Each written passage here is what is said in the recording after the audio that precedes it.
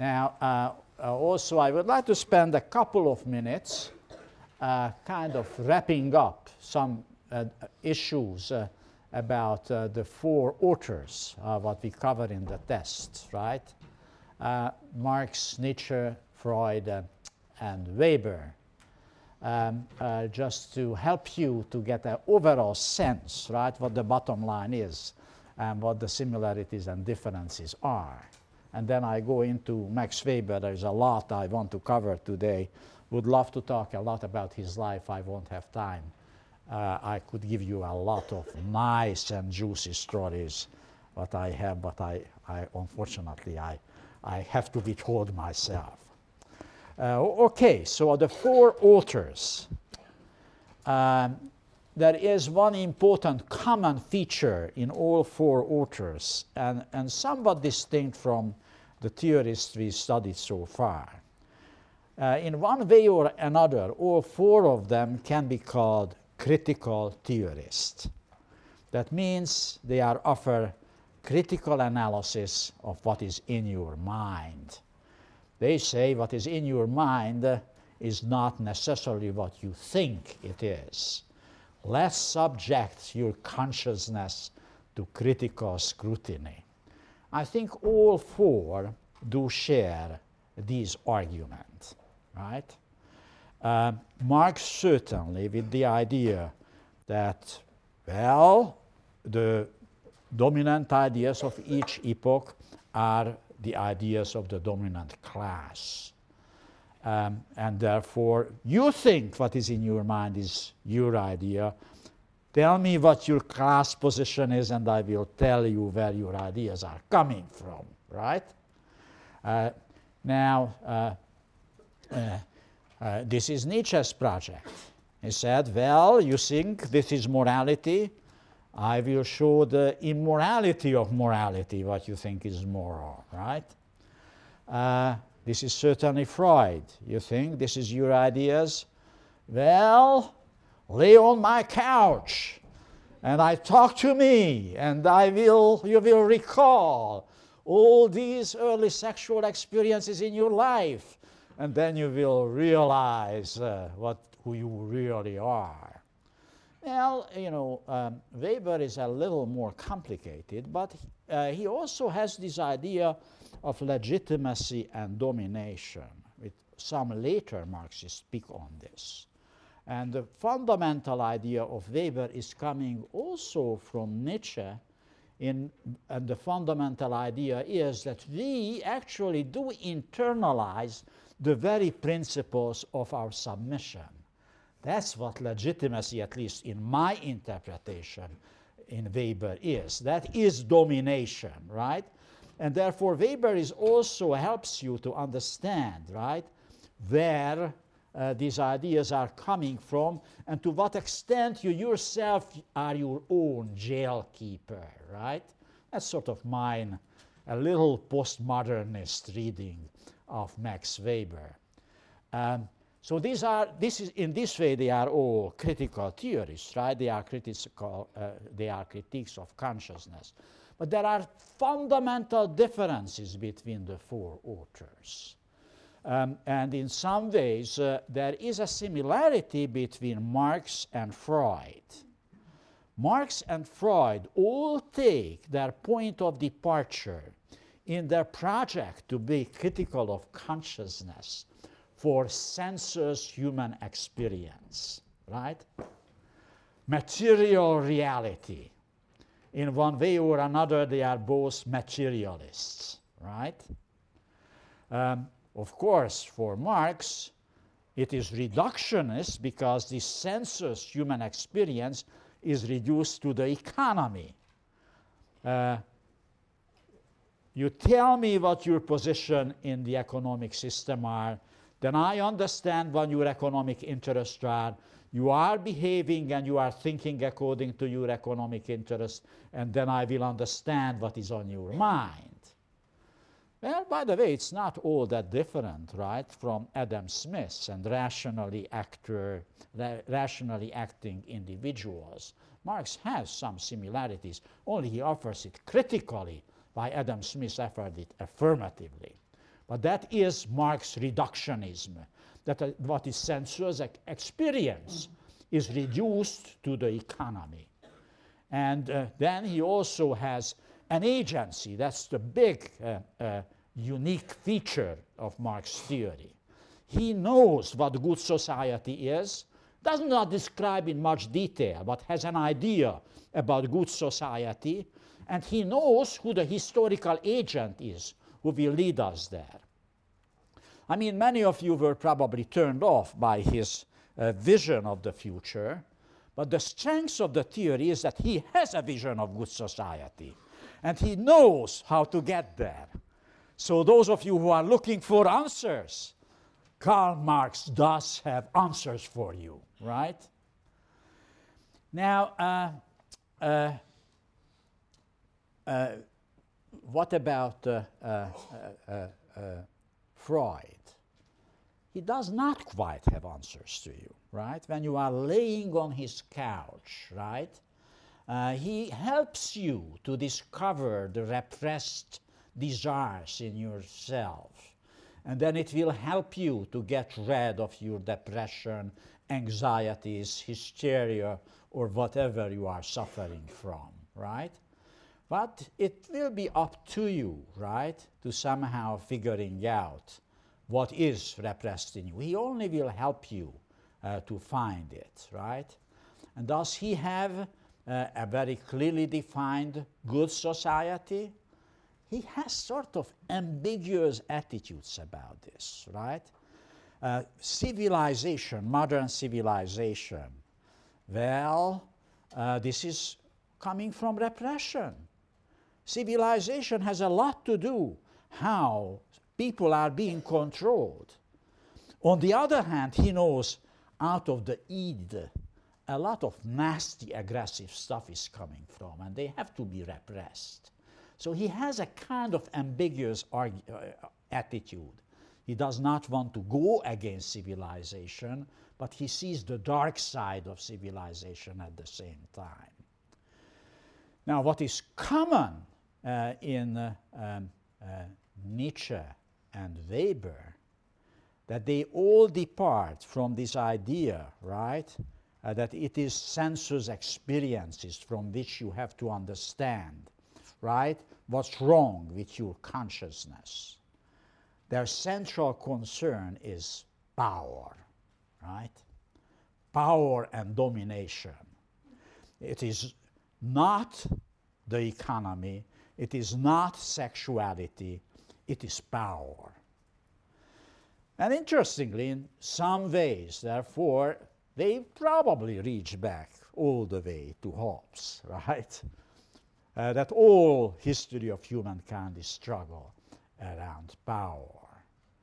Well, this is the most radically done by Nietzsche, because what Nietzsche is doing, right, he shows you how the most noble ideas, what you have in your mind, are actually manufactured, right, in the workshop of ideals in very nasty ways, by coercion, right, by torture. And he shows you this instrument of coercion. If the history of the historical museum of Marx is filled up with the means of production, you go into a museum, you can see the life, right? How people lived, what their house was, what the instruments were they produced their livelihood. You see this a lot of contemporary museums, which are not Marxist, but still inspired by this Marxian idea. Nietzsche's museum? Well, you will find guillotines, right? You will find all these instruments of torture. That's human history, the history of torture. And that's where is an interesting similarity between Weber and Nietzsche, namely that the history of humankind is evolution, but this evolution has its downside. Our bodies may not be tortured any longer in modern civilization, but our souls are kept hostage. That's the bad news, right? Now, I think that's, in a nutshell, I think the kind of similarities and differences of the four authors we covered for this test. And I don't think I have more time to deal with this, so let's now go to Max Weber. And I am actually very sensitive. Somebody asked the question whether on the test, the question on domination should be there. I will be thinking very hard about this. In fact, if you still have very much disliked questions, send me an email and I will try to take this into consideration. Okay, so this is Max Weber, born in 1864 and died in 1920. Well, nowadays with flu shots, he would not have died. He just died of pneumonia. He probably would have lived longer. Fortunately, he did not, because he did not leave Nazism, and we do not have to ask the unpleasant question, would have Max Weber turned into be a Nazi? I doubt, but there are some who believe he might have, and we will talk about this later on. So a word about the Max Weber family. This is a Protestant family who lived in the city of Salzburg, which was in the Habsburg Empire. It was actually an independent city ruled by an archbishop, very Catholic city. And by the late 18th century, this archbishop started to take the Counter-Reformation too seriously. So therefore, those who were not Roman Catholic better left. So did the Weber family, and they moved to Germany in the Rhineland, and they settled in Bielefeld, and they set up a textile manufacturing business which operated pretty good. Weber's father, Max Sr., was the younger of two sons. And the family business, though it was doing okay, was not enough to support two families.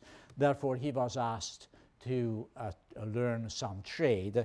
So he actually entered civil service and became a politician and civil servant.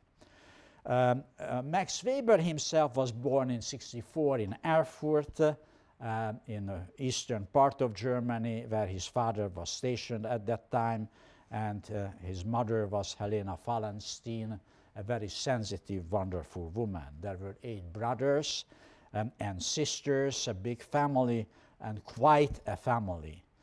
Here you have the 3 brothers, Max on the left, and the middle, Alfred Weber. Alfred Weber was quite a scholar.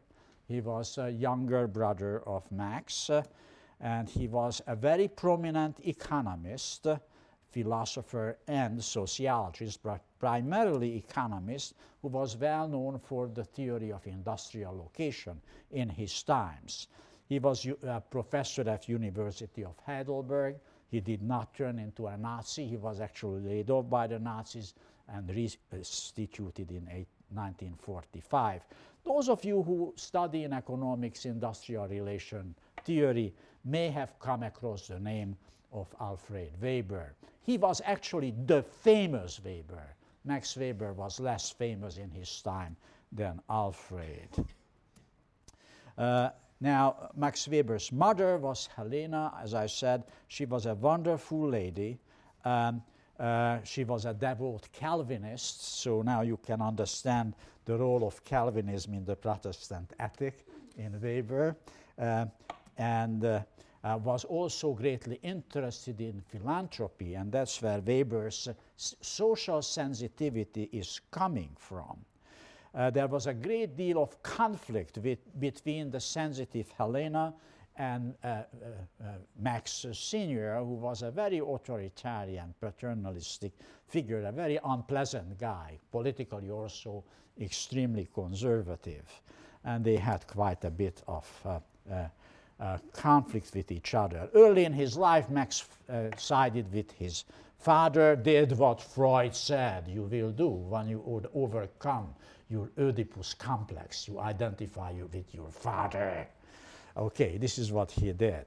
But then he actually shifted and eventually started with his mother. Well, this is the father. Well, I would not have liked him as my father. He was a conservative politician, a very patriarchal figure. He started in the municipality as a civil servant in Erfurt, then became actually a deputy of the National Liberal Party, which had very little to do with liberalism. It was a conservative party. This was under the chancellorship of Otto von Bismarck, the Iron Chancellor, real conservative times in Germany. Now, about Weber's life, he studied in Heidelberg and then in Berlin. He studied both law and agrarian history. Actually, he was somewhere between a legal theorist, a historian, and an economist. He was kind of sociologist last. In 1992, he married Marianna Schnitger, who was a kind of second cousin. I will come back to this relationship later on. In 1995, he was appointed professor of economics at Freiburg, and then he moved to Heidelberg, where he basically spent the rest of his life. He also became professor of political science. He was involved early in his life in very feverish academic activities.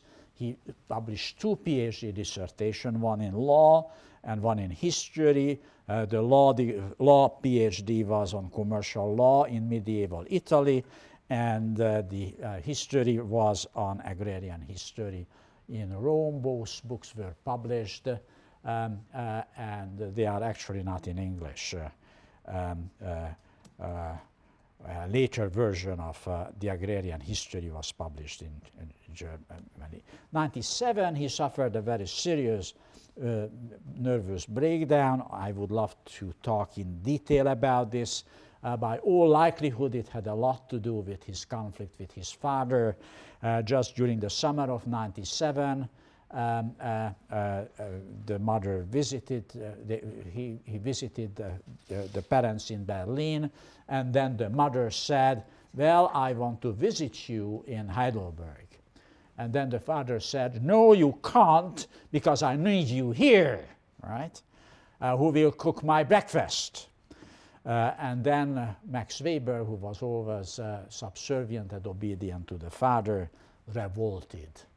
And he said, Father, you can't do that. If mother wants to visit us, she should be allowed to visit us. And this happened the first time that Max Weber said no to the father. Well, the father passed away within 2 or 3 months, and just after the death of the father, Weber had a very serious nervous breakdown. Well, no one knows exactly what it had to do with the death of the father, but there is certainly a correlation between the 2 facts. It was actually a very serious disease. He was lucky to be married to a wonderful and extremely smart woman, Marianna. They married in earlier. And Marianna was a great help for him to recover from this nervous breakdown. For 5 years, Weber could not teach, could not write, could not read. He was just sitting in the corner, staring ahead of himself. Marianna took him to travels. They went to Italy, and eventually he discovered. In 1992, he's coming out of his nervous breakdown and returns to Heidelberg, though he never really took on very regular teaching duties anymore. 1904, he had his only trip to the USA. He went to the St. Louis World Fair and wrote a wonderful paper at that time. And then in 1906, again, I wish I would have more time to talk about the Richthofen sisters. This is a great story. Anyway, he obviously falls in love with Elsa von Richthofen. Elsa von Richthofen was actually the wife of a good friend and colleague of Weber, Jaffe, a major political, social theorist. Well, this is a very important event in Weber's life. It lasts until his death. It is actually not Mariana who is standing by his deathbed, but Elsa von Richthofen. Interestingly, Elsa and Mariana were very good friends. Again, I cannot resist to give you a little gossip, but the best, as we know, the marriage with Mariana was never consumed. So this affair with Elsa von Richthofen is really the first real fulfilled erotic experience in Weber's life, and has a lot to do, I think, in Weber's changing thinking about life and modernity, the rediscovery of the power of eroticism. Then he has been doing work on religion. This is mainly a response to criticism he got for his book. We will be talking in a minute about the Protestant Ethic, and he tries to defend his work on the Protestant Ethic by looking at various world religions, and shows that rationalization did not take place in these religions as much as it happened in Christianity. And then he's working in his opus magnum, Economy and Society, but he never finished, died in 1920. Well, this is Elsa von Richthofen, Mrs. Jaffe.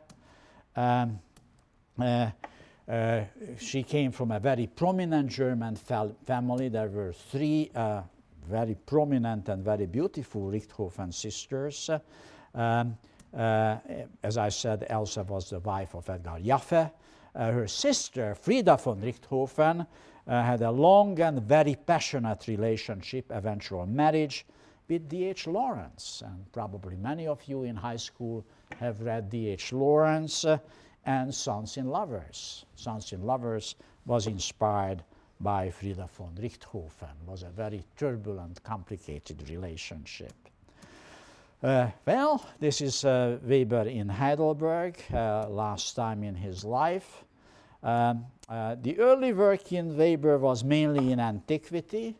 In 1903 and 4, he wrote the Protestant Ethic, then the big world religions, China, India, and Judaism, and then finally Economy and Society, an unfinished manuscript. This is the first edition of the Protestant Ethic. Well, I think I probably skip this one because I will talk to the Protestant Ethic later.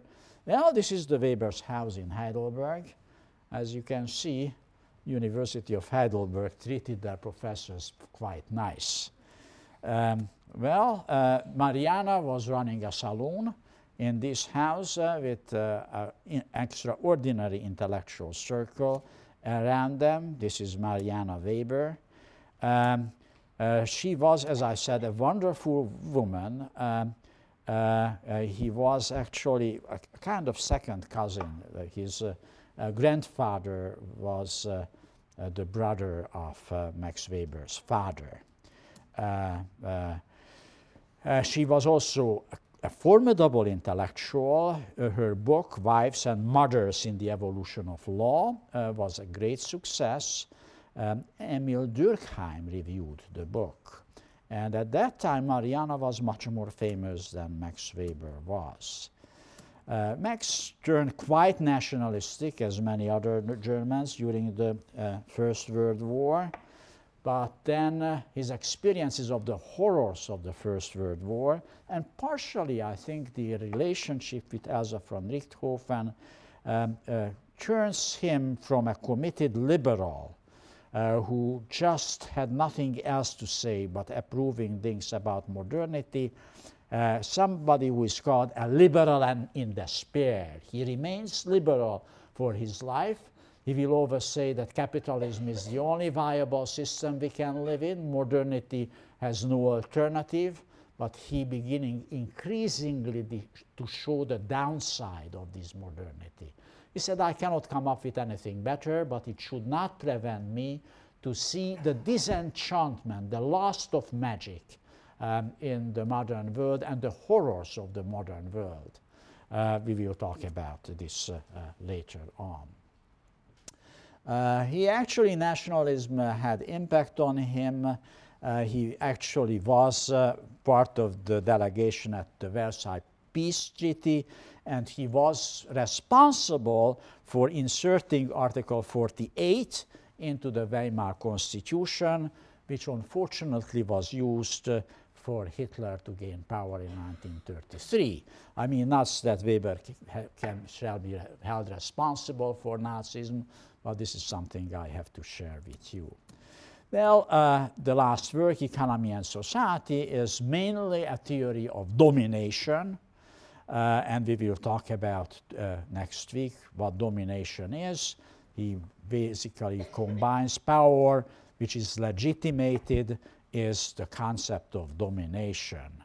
And what he does, he develops a theory of human history as subsequent types of dominations, the major departure from Marx, right? The social history is not described as subsequent modes of production, but different types of domination. Okay, so that was the life and work of Max Weber, and now let's turn into the Protestant ethic and try to do this in 20 minutes, which will not be easy. Okay.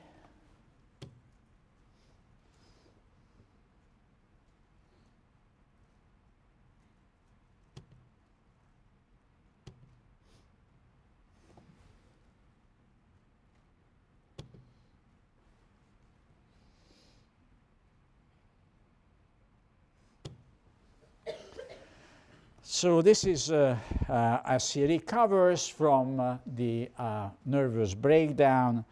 His first major book is The Protestant Ethic and the Spirit of Capitalism. And that's in many ways a major departure. Before the nervous breakdown, Weber is an enthusiastic pro-capitalist and pro-liberal. His major concern before 1897 is what blocks the development in the eastern part of Germany and how those forces which block the development of capitalism can be overcome. He's very much a liberal in the sense of Adam Smith and John Stuart Mill. Then he has his nervous breakdown, and the person who is emerging looks like a person who has been thinking about Nietzsche, right, while staring ahead of himself a great deal, and that begins to show already in the Protestant Ethic. Well, he was working at a time when Marxism was the dominant intellectual force in Germany. The Social Democratic Party in Germany was gaining ground and beginning to do extremely well at elections as well. And therefore, in my reading, Max Weber's project is to challenge Marxism in fundamental ways, and the Protestant Ethic is a first and major step in the direction to challenge Marxism. So what is the Marx-Weber debate? If you are interested in it, I will teach a seminar next semester which will only deal with this slide, what I am presenting here to you. But you will be asked to read a lot of text from Marx and Weber. Well, historical materialism, right, suggests that it's only economic forces which explain history. Weber said, look, ideas matter too. You cannot deduce ideas and cultural features from economic conditions. Also, Marx has no problem what motivates human beings. Survival, economic interests. Weber said no. We are not only motivated by economic interests, we are also motivated by tradition. We can be motivated by values. He has a more complex notion of human motivation. Then, as I mentioned, history cannot be described as subsequent modes of production. What changes is the nature of power, the different type of motivation. What changes from time to time historically, how people in position of power, what kind of claims do they make for you to obey, and how you internalize, right, the principles of your subordination. And he develops these different types of authorities, right? Three major types: traditional authority, charismatic authority, and put it liberal authority, legal rational authority. This is his somewhat awkward term to describe the liberal system, what we would call liberalism. And finally, class. Weber uses the term of class, but he said they are not based, you should not identify class on property relationship, but on marketplaces. And Marx makes an error by believing that class has always existed in history. Class is a new phenomenon which emerges only with modern marketing integrated economies, market economies. All right, what are the major themes in the Protestant ethic? He starts with a rather uninteresting part. He offers some empirical evidence there is a correlation between being rich and being Protestant. Well, this is no proof of causality. It's a kind of prima facie evidence, what he does. I think that's probably the weakest part of the book. Then he asks the question, what is the spirit of capitalism? What is the worldview of capitalism? Then he looks at Luther's conception of calling and what it has to do with the spirit of capitalism. Then he looks at the religious foundations of worldly asceticism and how Reformation brings this by. In particular, the interpretation of in Calvinism and the teaching of predestination. Okay, so these are the crucial issues. So of religious stratification and affiliation to social stratification, as I said, this is the weaker part of the book. You really should do it if you read the whole book as prima facie evidence. There is something going on here.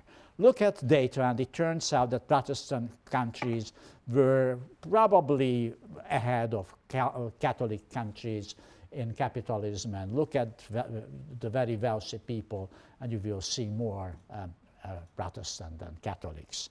Well, not a very forceful argument. He himself is a bit unclear about this because he does not quite know what causes what. Is this somehow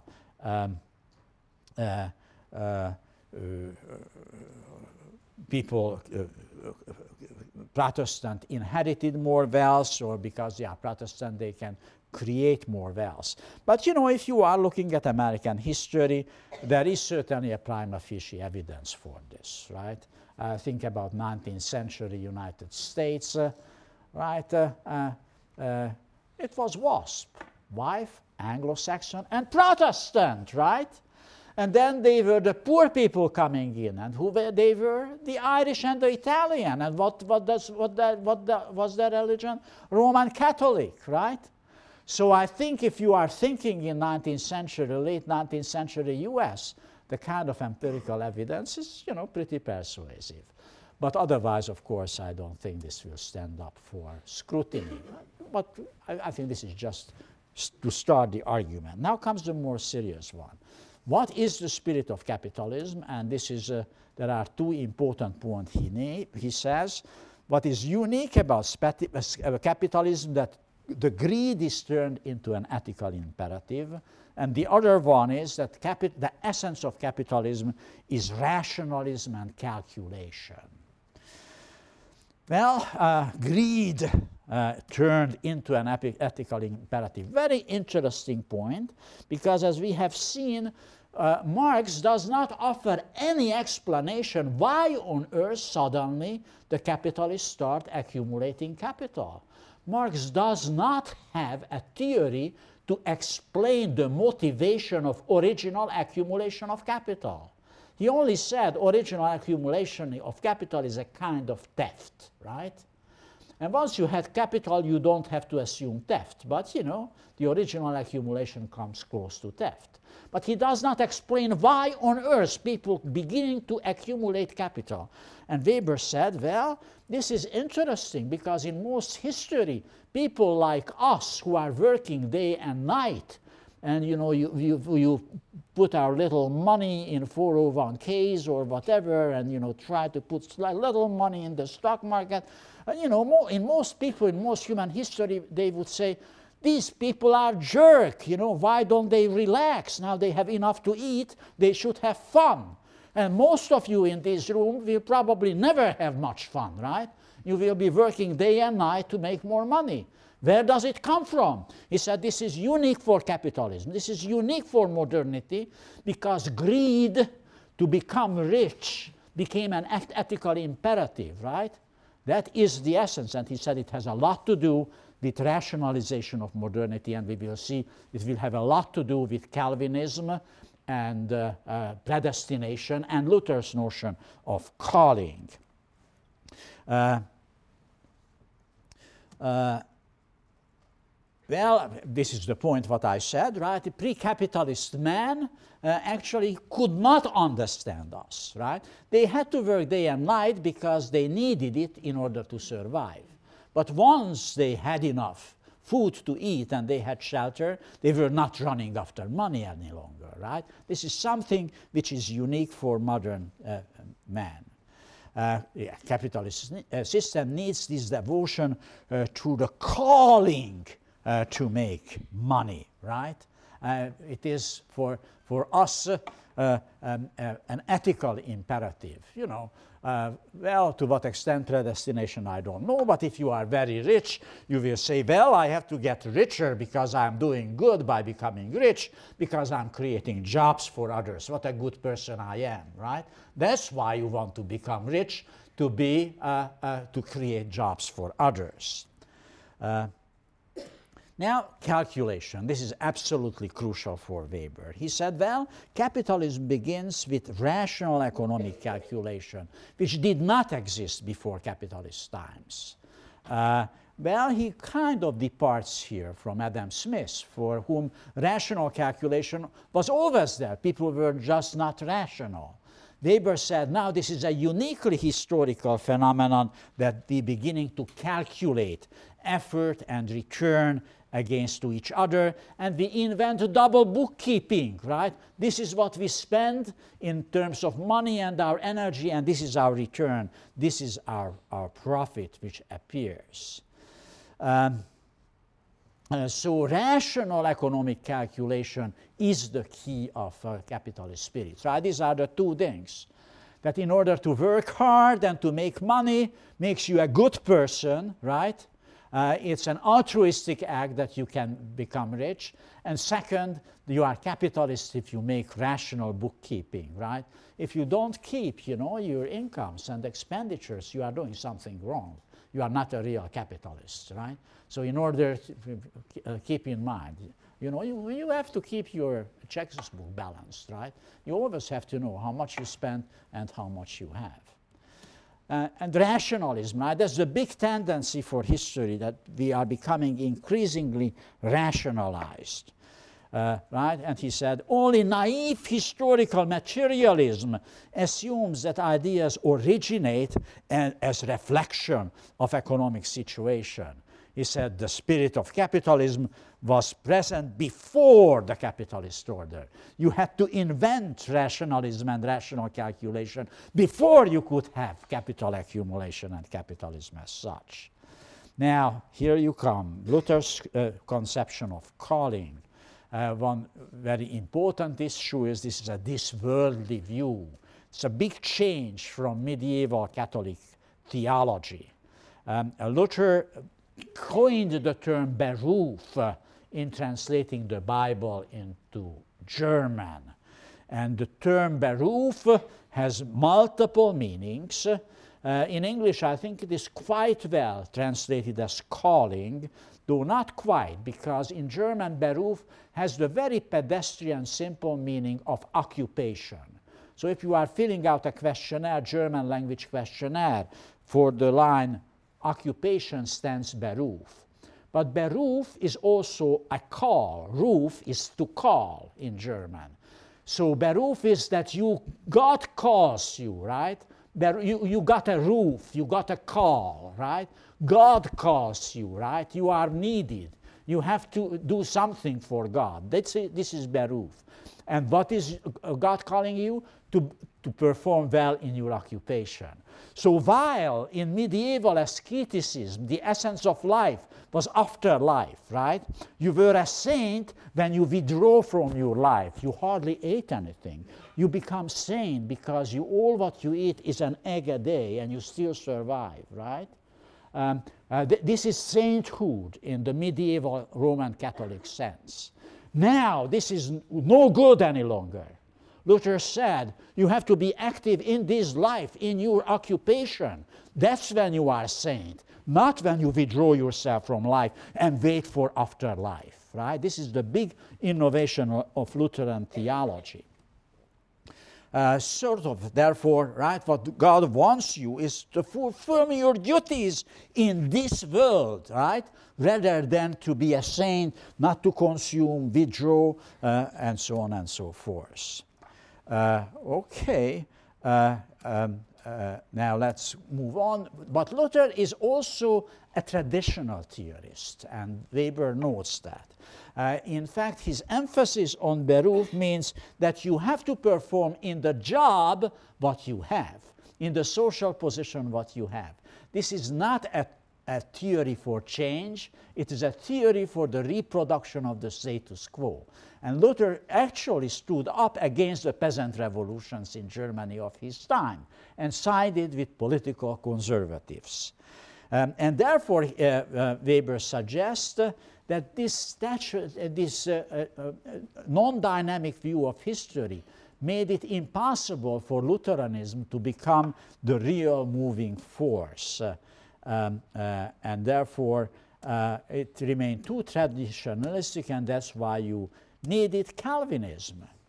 And why Calvinism?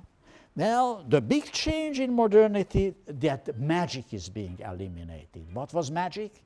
That we had power over God. We could force God to do something for us, right?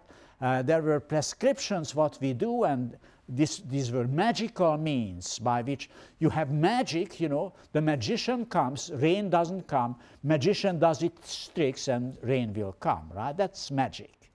Now, in order to rationalize the world, you have to get rid of magic. The world becomes rationalized. You understand where the rain is coming from, and there is hardly anything you can do to make it rain, right? So this is elimination of magic. And this is what you see in the Calvinist church. You walk into the Calvinist church, they don't have any pictures of saints. It has a coldness of rationalism, right, in a Presbyterian church. And what is the most important element of Calvinism is the theory of predestination. And that's a very interesting teaching. Calvin assumed, and this is basically to try radically to get rid of any notion of magic, that in fact whether you will be saved or you perish was decided upon your birth by God. There is nothing you can do about this. So therefore, in medieval Roman Catholic churches, this is what Luther was revolting against. Unfortunately, there were some corrupt Roman Catholic priests who said, you know what, give me a little money, and if you give me money, then you will go to heaven rather than to hell, right? So people could buy their way into salvation. Now, Calvin said, no way, you can't do anything. Not only not giving money to the priest, which was obviously corrupt and the church never approved it, it was just kind of corrupt practices of individuals. But he said there is nothing you can do in life because it has been predestined. The big question is how on earth this teaching actually can create the Protestant work ethic. Why do we work hard if it has been decided before us that we will perish or will be saved? Well, this will come out actually from the preachings of Calvinist ministers, actual practices, pastoral practices. They said, well, you know, this is a town of Puritanism. That was really a place, right, of predestination. New Haven was created by them. You start teaching, then you will say, well, are you concerned whether you go to hell or heaven? You are, aren't you, right? You don't want to burn all your life. You want to know whether you go to heaven. Well, there is one way to do it. Work hard, and if your work will be rewarded, this will be a sign that God loves you, and you will go to heaven. So therefore, you are working hard, not in order to buy your way into heaven, but in order to have the sign of God that you are on the right trajectory and you will go to heaven. Well, he said, unfortunately, this Protestant ethic to work hard, to save, Benjamin Franklin, he cited Benjamin Franklin, right? You are gone in modern capitalism because now the Puritans, you know, wanted you to work hard. Now this is all gone. What was created, actually, we are in an iron cage. This is a famous quotation. Again, you have to take it down.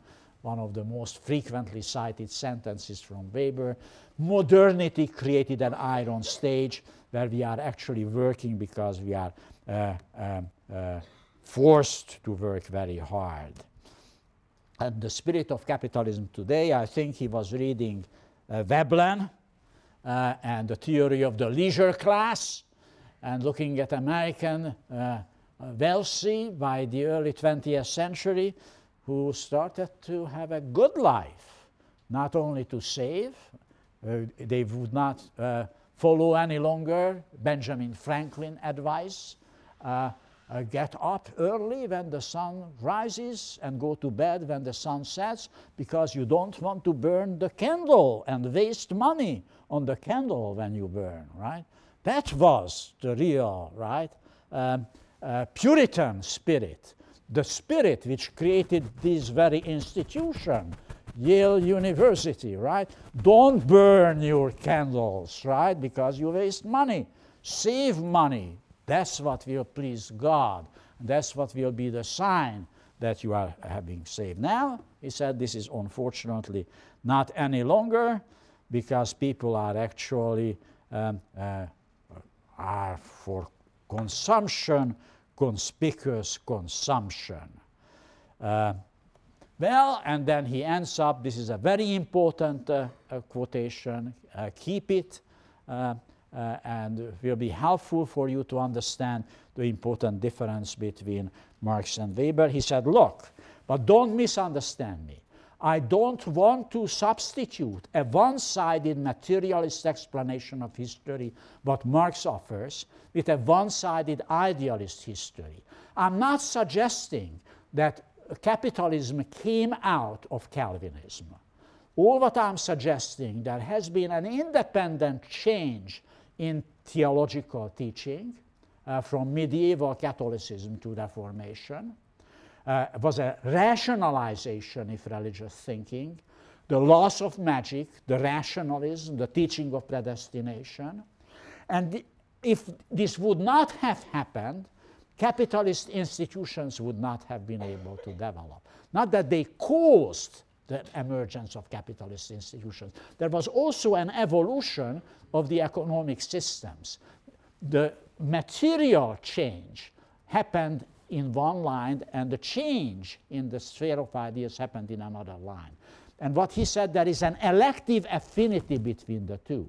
If you have the proper ideas and the proper economic institution, bingo, right? Then the change happens. Then you have modern capitalism. If you don't have the right ideas, like Calvinism, he said, like in China in the 12th century, everything was ready for capitalism. It did not happen because the Confucian and Taoist ideas at that time did not give the ideological framing which would have helped the development of capitalism in China, and that's why China was held back, right? Calvinism, rationalization of idea could happen, but if there are no economic conditions for capitalism, it will not happen either. So this is the idea of elective affinity. He rejects simple causal relationship between ideas and material conditions, and he substitutes it, we would say today, an interactive effect, right? There is an interaction between ideas and material conditions. He calls it elective affinity. As such. Thank you very much.